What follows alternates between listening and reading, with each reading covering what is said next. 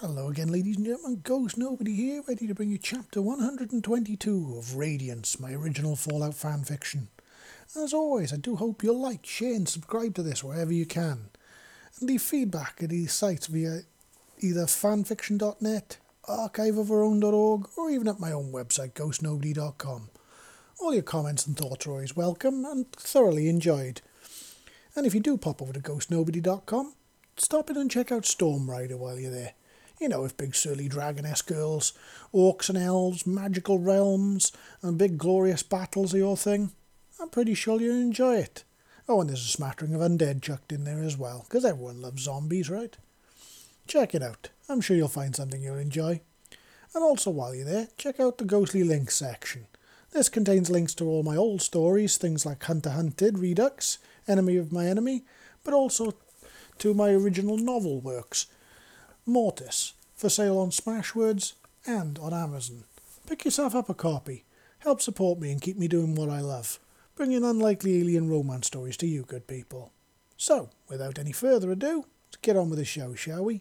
Oh, but first the usual legal disclaimer. I don't own Fallout or anything to do with it. This is just fan fiction. That's all the realm of Bethesda. I just keep the crazy tales happy. Let's get on with the show. Chapter 122. Where only ghosts tread. As Riss and her beloved husband moved silently through the shadows of the tunnels underneath the satellite station, she felt her heart swelling with a feeling of pride. Being able to do such good for innocent people, such as those imprisoned in the catacombs here, made Riss so very happy. Ever since she had joined this incredible group, not only had she watched them go from strength to strength under Seven's leadership, but now they were truly in a position to do some serious good for the world. And not only that, but they were getting stronger by the day as it more and more rallied to their flag. In all honesty, she had worried when some of the group had split up to accomplish multiple goals all at once. She'd kind of feared that their overall strength had been degraded, and it would end up costing them in the long run, making them far less effective at helping people. But, as it had turned out, her fears had been completely unfounded, because not only had she seen Raymond truly come out of his shell, but he had truly risen to the occasion and become a truly incredible statesman and indeed leader. Not only had he managed to broker a peace that many would have thought unobtainable, if not impossible, between non-humans and the Brotherhood of Steel, but he had managed to use the same effort to stop a war and to turn enemies into allies.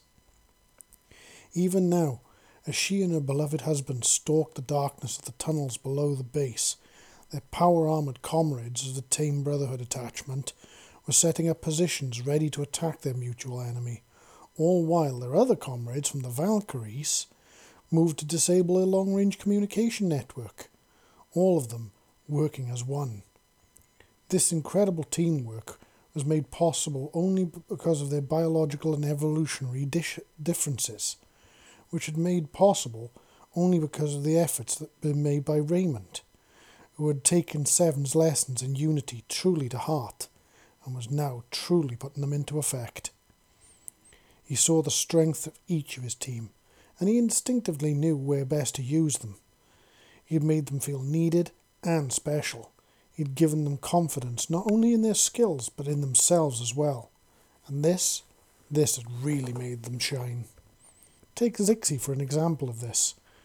Once, she was a shy little alien who was a stranger to this world, taking a massive risk in reaching out to Seven all them months ago, in the hope that he would free her and treat her fairly. Now, not only she was a mender of hearts and minds, but one of their most powerful members, while also standing on the edge of taking her very first steps down the roads of interspecies love, and it was thanks to Seven's faith and Raymond's confidence. The pair of them had taken that shy little alien girl and made her shine like a bright star. And now, as they stalked those dark tunnels below the base, she felt invincible, because she knew there was nothing that all those stationed above their heads would not do to save them, if one of them had got into trouble. I sense a group up ahead of you. Be warned. I feel some of their intelligence operatives in the area. Think they're questioning someone by the heightened aggression, but it is difficult to tell from here. Watch out for traps on the lead up to the holding area. They will have not left this place undefended, though how much they know about these tunnels and their extent is unknown, Zixie's quiet voice said into both of their minds. Riss and Runs looked at one another, and he signalled that he would look for traps while she watched their backs, and she nodded, vanishing from sight as she engaged her cloaking ability. Through the field that surrounded her body, Riss watched as her husband became a living shadow and moved close to the wall, treading carefully as he checked for hidden defences. As it happened, it didn't take him long to find one. Runs held up a balled fist, which told her to stop dead, and she froze as still as an invisible statue, while he moved slower than the passage of time itself. He lowered himself down onto his belly and crawled forward, while her sharp eyes tracked his movements, until he revealed what it was that he'd spotted, and as it turned out, it wasn't one thing, it was two or more. It was the first of a series of hidden landmines, which had been buried under the loose dirt and dust to disguise them, which she now revealed by very gently scooping a handful of dust off the top of it, revealing the shiny metal hidden underneath. The second was revealed when he blew the handful of dust into the air he'd scooped up. The cloud revealed a series of red laser beams crisscrossing the tunnel ahead of them, though she couldn't exactly see what they were connected to. Runs could, though, and he pointed towards the ceiling further along, causing her to tilt her head up to follow the direction of his point, and that's when she saw the series of flat metal discs set into the ceiling a little ways off. Turrets, she breathed, and Runs nodded as he sat down slowly and very cautiously about disarming the landmines. Though he didn't leave them where they were, once he'd made them safe, he took them along, as to be fair, turning the enemy's own weapons against them was one of his specialities. Riss now lowered herself onto her belly alongside her husband, and she crawled through the laser grid as they disarmed every single mine they found, making a safe path through the tunnel until they were finally able to stand up directly underneath the turrets themselves. Runs turned to her and, using hand gestures, he mimed her disabling them, which she nodded her head at. Even as tall as she was, she couldn't easily reach the disc set into the ceiling, so she wound up having to dig her large claws into the rock in order to lift herself into reach of them, digging her toe claws into the rock on either side of the tunnel in order to reach the appropriate height. If one had direct access to the turrets, they were actually remarkably easy to disable, and Riss remembered Seven's lessons on how to do it, should they ever encounter these things. There were two things they needed to hit in order to kill it without destroying the thing itself. The first was a control relay, which fed data from the sensors to the brain of the turret. Without this, it would be effectively blind and deaf. Then all she had to do was pull out two fuses in sequence. The first of these fuses controlled the arming mechanism, which would prevent any backup or redundant systems from being able to trigger the turret. The second was the firing control matrix, without which the turret would be unable to fire at all. Now, most people would say, why would you not simply remove this first?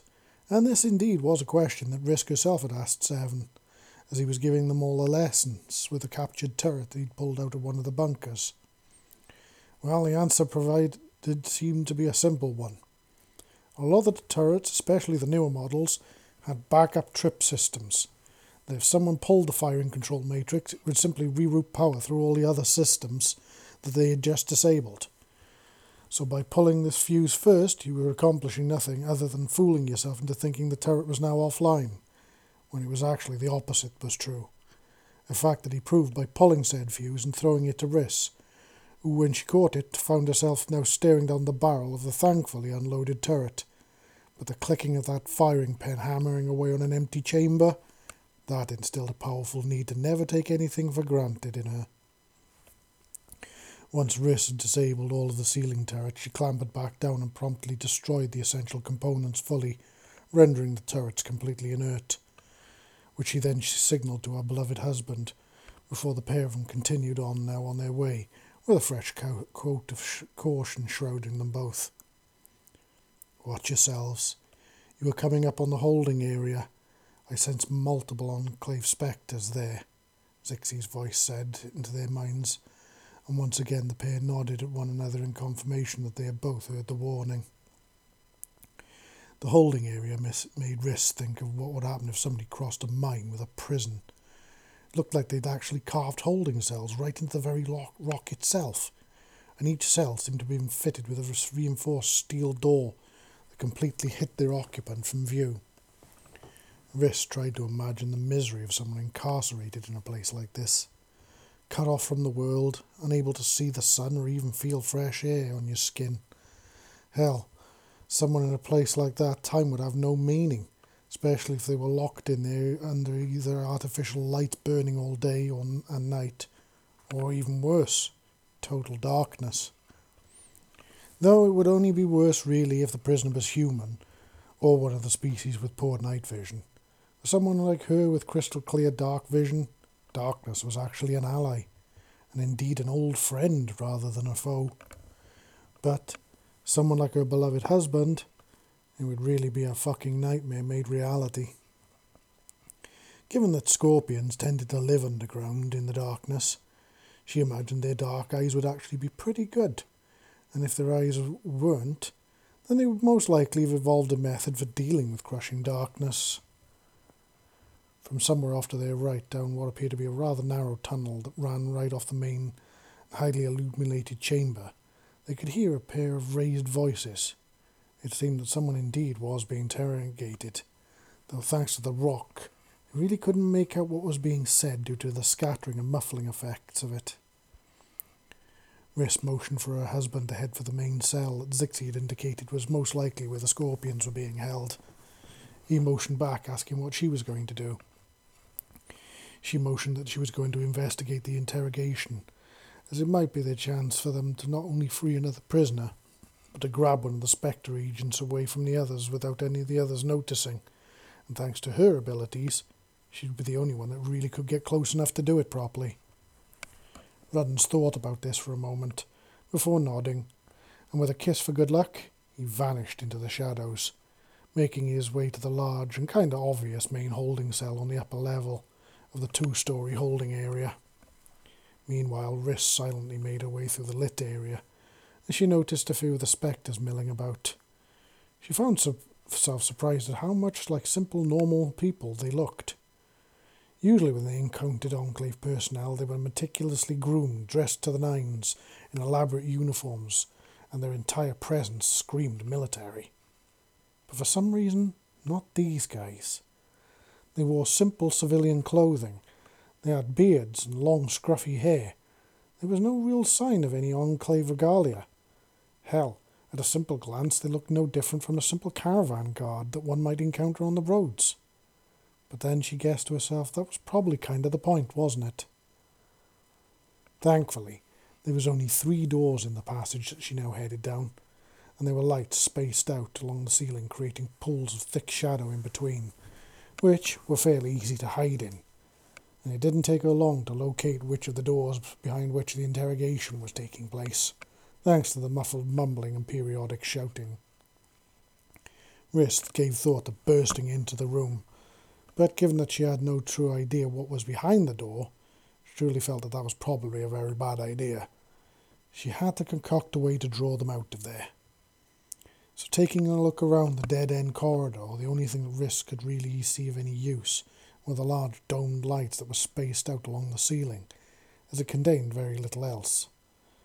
That's when a plan began to form in her mind, and a smile crossed her face, as she flicked a long tongue at the light directly outside the door. Silently, she used her long legs to push off one of the walls, using her tail to stabilize herself, buying her enough time to be able to wedge a foot into each side of the corridor walls to hold her aloft. Thankfully, there were clips along the circular metal casing that shielded the bulb within, so she wouldn't have to smash the glass. Carefully, she removed each of the clips until the outer casing finally swung down on a hinge, allowing her to simply unscrew the bulb housed within. As soon as it was loose enough, the light flickered out, creating a perfect pool of shadows directly outside the door. though she would need to kill the light at the end of the corridor in the same fashion, otherwise anyone stood in said pool would actually be silhouetted against the light beyond it.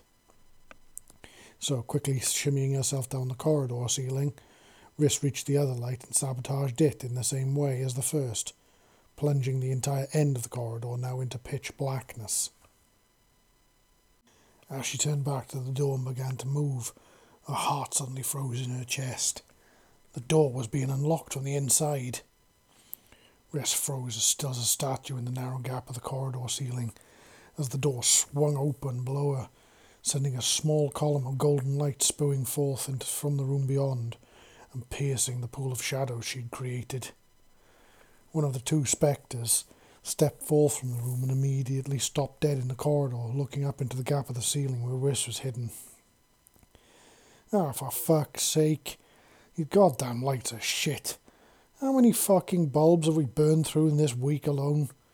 The spectre, a man in his mid-30s, maybe early 40s, with greying hair and an annoyingly handsome face, said, obviously speaking to the other, who was still inside the room with the prisoner.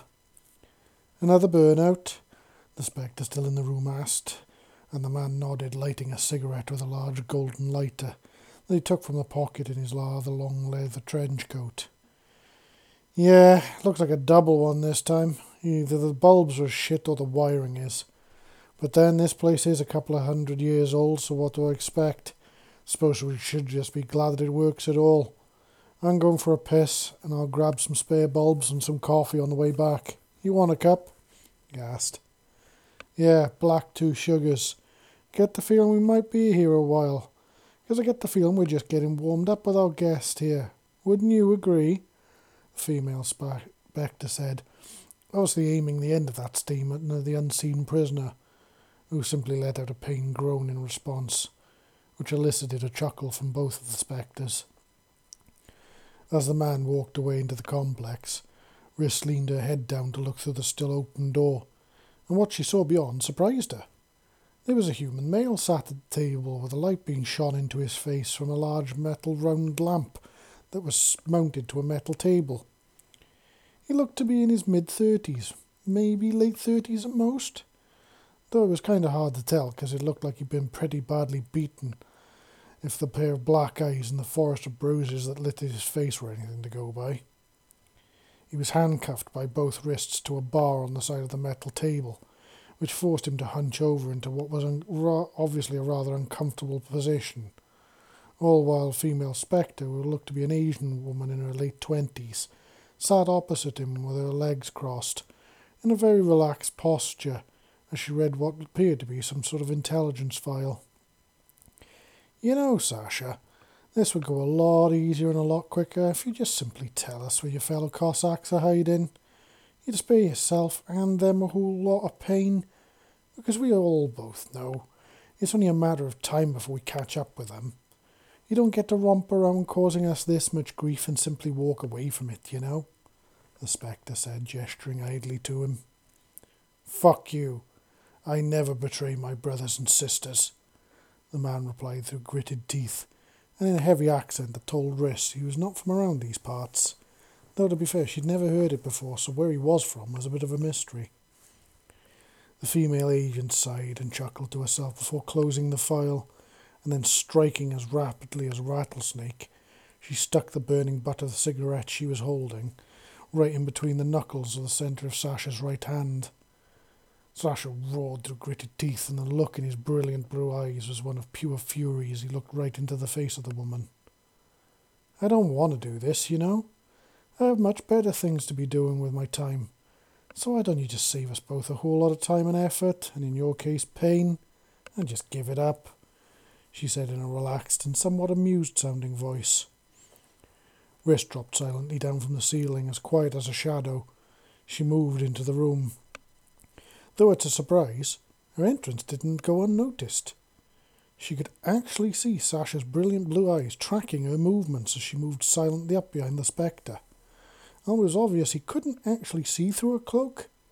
He did seem to have noticed the very faint shimmer that the radiation she used to hide herself gave off. Now, while this did intrigue Riss, she really didn't have time to ponder it, There was no telling how long her partner would be gone for, and she needed to secure this spectre and to release this prisoner before they both got back to her people, and he returned and raised hell. So, striking faster than the female spectre could have ever hoped to have achieved, Riss stepped right out of her cloaking field, and she sank her fangs into the neck of the woman. She grabbed both of her wrists at the same time and secured them with her far superior strength. The woman tried to yell out in alarm, but Riss's grip on her throat strangled that cry off, so it was nothing more than a gurgle, while she yanked the woman up and over the back of her chair, holding her in a position that made it impossible for her to actually fight back, while the small dose of venom she'd shot into her did its job. Thanks to her being bitten right in a major vein, the venom was pumped right into her heart, where it spread very rapidly throughout her entire body, paralysing her in mere seconds and causing her whole body to go limp. Now, this could have bitten right into a carotid artery, but artery hits were always a risky business, as not only could you risk piercing too deep, which would cause her to bleed to death, but it could also deliver too high of a dose direct to her brain, which would cause her to die prematurely. So once she was sure the venom had done its job, Riss released the woman and pulled out the bindings she brought in order to secure the prisoner, while the man called Sasha simply stared at her in a mixture of disbelief and curiosity. "A Night Stalker? Here?" Sasha said in a very quiet and low voice, which surprised Riss. She'd half expected him to start yelling at the sight of her, but it seemed that the man was far more observant than he let on. Probably how he'd actually managed to notice her while cloaked in the first place. "Indeed. My name is Riss, and I am an agent of the Free Peoples of the Wastes, and we and our allies have come here to free the non-human prisoners the Enclave have taken. If you wish, we could take you as well," she said in a very quiet voice. "You can talk? Well, now this is a surprise. And I will come with you. Enemy of my enemy is my friend, after all, and you are obviously no friend to these animals," Sasha said, glaring at the now bound and unconscious woman that Riss had hoisted up onto her shoulder. "That is an understatement. Here, I will unlock your cuffs, and you can follow me out. But you must be quick. Can you walk?" she asked. "Duh, I am tougher than these animals believe," Sasha said, giving her a grin that revealed his blood-stained teeth, that were obviously the result of the Enclave's hospitality. Riss took the keys from the unconscious agent on her shoulder and unlocked Sasha's cuffs, for taking a cautious step back away from him. He seemed to notice that as he stood up on shaky legs, rubbing his wrists. "You need not fear me. I know a friend when I see one," he said.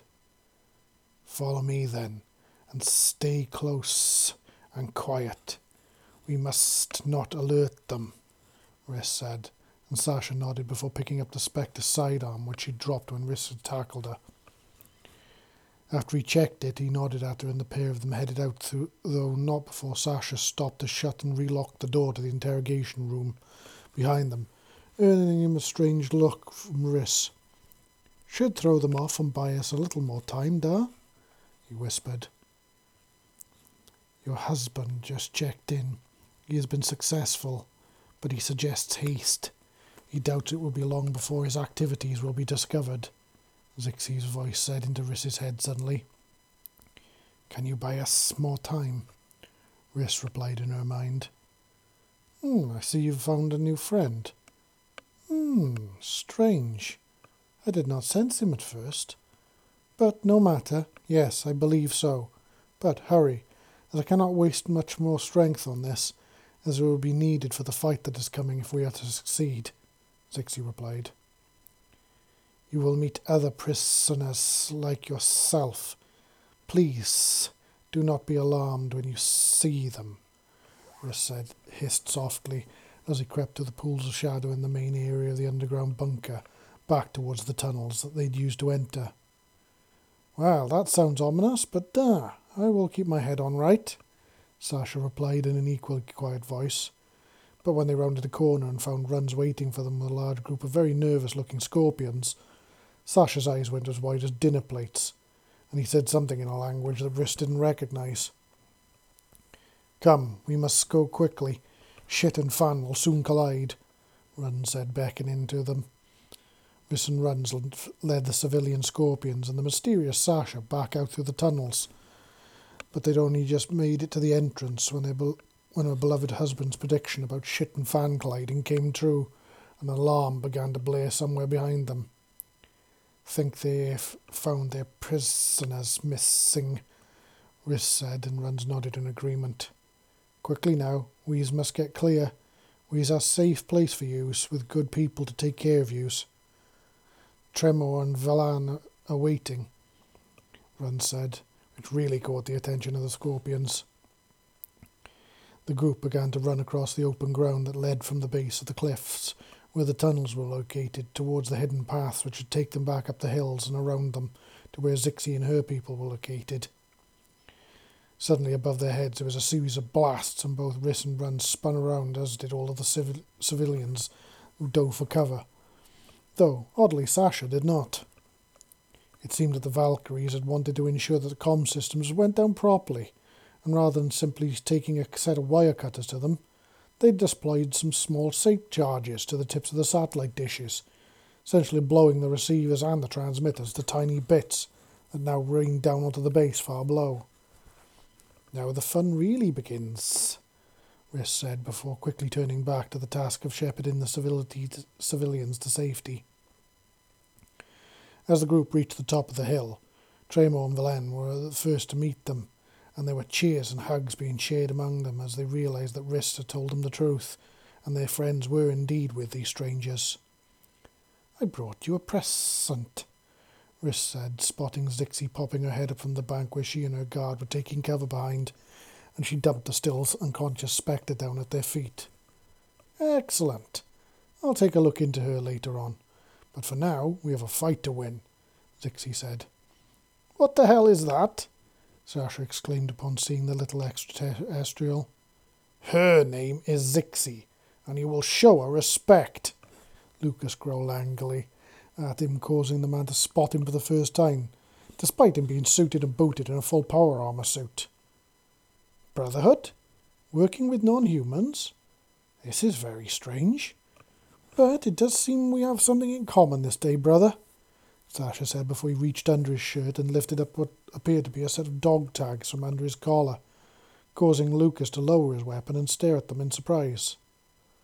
"I wasn't aware there was other Brotherhood units working in this area," Lucas said in surprise, taking the tags and looking at them as if he was trying to ascertain their validity. "We're not exactly from this area, but I will explain all later. Right now, I would say we have worse problems to deal with, Da," Sasha said, taking his dog tags back and pointing towards the satellite base, which caused Zixi to smile at him. "Oh, don't you worry about them. We got them covered. Rhys, you and Runs had better head back down into the tunnels. Make sure no stragglers use them to escape," Zixi said, and the pair nodded, before melting back into the shadows in the direction of the tunnels. "This is a very strange group," Sasha said, and Zixi grinned up at him. "Oh, you haven't seen anything yet. We're just getting warmed up. Real show's about to begin, so take a seat and watch how we take care of our problems," Zixi said, pointing to the base. "You need me here anymore, or should I head back to join the others now?" Lucas asked, and Zixi nodded, not exactly happy about sending Lucas into harm's way, but she did trust the pretty human to look after himself. "Take care of yourself now, because I have plans for you later," she said, and Lucas chuckled before giving her a wave and a salute. "Yes, ma'am," he said jokingly before he took off down the hill at a jog.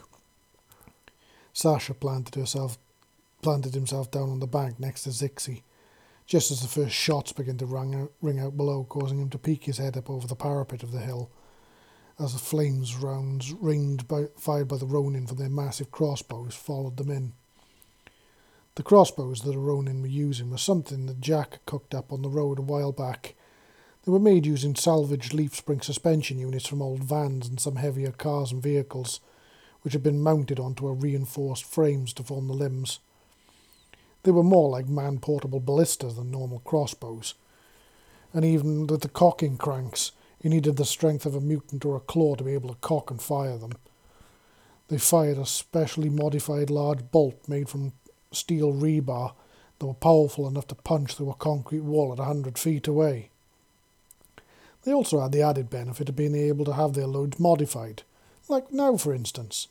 The bolts were modified to carry bottles on the tips, and they were filled with a particularly nasty mixture of Jack's own design that when set on fire was an absolute nightmare to put out. Something involving gasoline and plastic. So, with the glass of the outer windows blown outwards by some very well-placed shots from the Brotherhood marksmen and some of Jack's own men, the volley of the bolts that followed them had nothing to stop them or detonate them early from reaching the inside of the base and lighting it up, which they did so very nicely. Now, while flames weren't exactly the biggest threat to somebody walking around in power armour, it was kind of designed to resist heat up to including that of a nuclear blast, though not obviously at ground zero. It did still offer incredible protection from it. But for those like the Spectres, who didn't have the luxury of such protection, they were driven away from the flames, and right into the sights of the teams dotted around the compound. The rapidly spreading flames also served a few other purposes as well. One was to spread confusion and mild panic. Another was to possibly destroy valuable equipment and arms. And then finally, it was to flood the place with thick smoke, making it nigh on impossible to see where the incoming fire and movement of the outside troops was coming from, leaving them very little option but to flee their cover if they wanted to mount any kind of plausible defence. But it wasn't only the fire that would drive the elite soldiers from their cover. It was the seeming invasion of their base by ravenous and seemingly fireproof attack claws. Or so they thought, anyhow. Because as the base's defenders began to rally and pile the pressure back on towards the attackers, raining fire down on them, as they turned to green ground, Zixi unleashed her little ace in the hole. You see, she'd been biding her time, letting the fire and the confusion do its work, sowing seeds of fear and confusion among the ASF and the Spectres, as they fought to not only contain the rapidly spreading flames, but also repel the advancing attackers, seemingly coming in from all sides. And when she felt their mental defences were stretched to breaking point and were just right, she unleashed. The first thing she did was create a very convincing illusion that timed to coincide with an explosion from a gas canister towards the far side of the compound, which made them believe that a group of mutants had broken through the fencing and were now running through the main compound itself. Secondly, she used the collapsing of one of the outer buildings to create the image of in the thick black smoke of the shape of a group of claws moving through the smoke and into the building itself, using a hole that had been blown in the back wall by what must have been some of the gas they were using to power the kitchens. The combination of these two things, the mutants they could see and the claws that they couldn't, served to drive the defenders' anxiety levels through the roof. And with this happening, this left Zixi free to start plucking on their fears like a harpist playing the sweetest of melodies. The soldiers themselves, she found, were the hardest to crack. While still being human, it seemed that the Enclave had subjected them to some rather vigorous training in order to resist telepathic attacks. But unlike them, the Spectres didn't seem to have as much combat experience to be able to draw on to shore up their focus and to hold that training in place. So Zixi exploited this, sowing confusion and fear among the remaining Spectres, making them see phantoms and shadows moving among the flames, making their very real fears come to life, and seemingly spring at them through the thick clouds of smoke, leaping at them through the flames, even projecting images onto their fellow soldiers and agents. And as it turned out, that was the straw that broke their resolve. Pure panic swept through the Spectres faster than the flames were currently engulfing the compound. And they began firing not only at one another, but at their power-armoured comrades in the ESF as well, leaving them now fighting on multiple fronts while dealing with the infrastructure of the building collapsing around them. "Checkmate," Zixi said softly, causing Sasha to look at her curiously, as she opened her large black eyes and fixed him with a smirk. "What is checkmate?" he asked, and she simply gestured with her head for him to look over the parapet once more. As he did, he saw the remaining ESF minus the Spectres, who had now fled back into the buildings in the hope of reaching the tunnels below so they could make their escape, racing out into the open. As they did, Raymond and his people let out a bellowing war cry that was picked up by all the attackers, from Jack and his Ronin to Jewel and her Valkyries, and even Paladin Wright and her Brotherhood were getting in on the action, and all of them unleashed a barrage of fire onto these soldiers, who, with nowhere left to run or hide, were promptly drilled full of holes by the scathing amount of fire that hit them from all sides at once.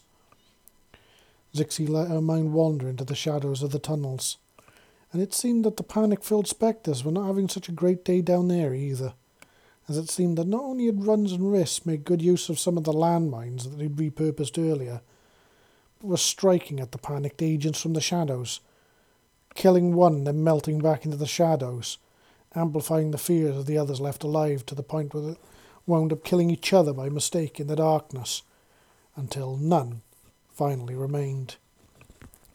Sasha slid down the bank and turned to look at her with an expression full of awe and confusion. As he turned back to look at Zixi, "Who are you people?" he asked. "We're the Free People of the Wastes, and we stand for all, human and non-human alike. And we stand for those who cannot stand for themselves. We punish those who would hurt the innocent, and we deliver justice where there was once lawless exploitation. In short, we bring strength to the weak, and we show them how to be strong," Zixi said proudly. "Well said, Zix. That was a hell of a show you put on down there," a familiar voice said, and she turned to see Raymond suddenly striding back over the crest of the hill with Leah in tow, which caused Sasha's mouth to fall over further. "Not staying to check the bodies, Raymond?" Zixi asked curiously, and before she could answer, Leah got there first. "Jack and his Ronin have it sorted. They insisted my beloved husband and I come to greet our new friends here," Leah said, puffing out her chest and looking every bit the proud alpha claw that she was rapidly becoming at Raymond's side. Indeed, Zixi was convinced that the pair were rapidly becoming every bit the power couple for others to aspire to and to look up to that even Seven and Visa were. Both of them suddenly fixed their attentions onto Sasha, and Leah cocked her horned head curiously. "I wasn't expecting to pull a human out of their clutches. But welcome, friend. Be not afraid, you are among friends here, and no harm will befall you while you walk with us," she said, with Raymond nodding in agreement at her side, and as she offered him a large clawed hand to be shaken. Thank you. I am Sergeant Sasha Belocevich of the 2nd Free Roma Squadron, but those within the Brotherhood simply call us the Cossacks," he said, warily taking her hand and shaking it. "Well, it's good to meet you, Sergeant Belocevich. I'm sure Paladin Wright will be eager to meet you. She should be here soon, so sit tight and grab yourself something to eat and drink. If the Enclaves were your hosts, I doubt he did you the courtesy of allowing you any basic amenities," Raymond said. "Duh, they are worse than animals," Sasha said gloomily. "All right then, well, you take a load off while we meet our new freed friends over there, and when the Paladin arrives, you will have a sit down and we can fill us in on the details. Sound good?" Raymond said, and Sasha simply nodded, eyeing the food that they gestured to with the eagerness of a starving man. This was going to be an interesting time for all, indeed. And that was chapter 122, ladies and gentlemen. But who are these mysterious Cossacks, and what do they stand for? And are there more of them out there? And where are they hiding?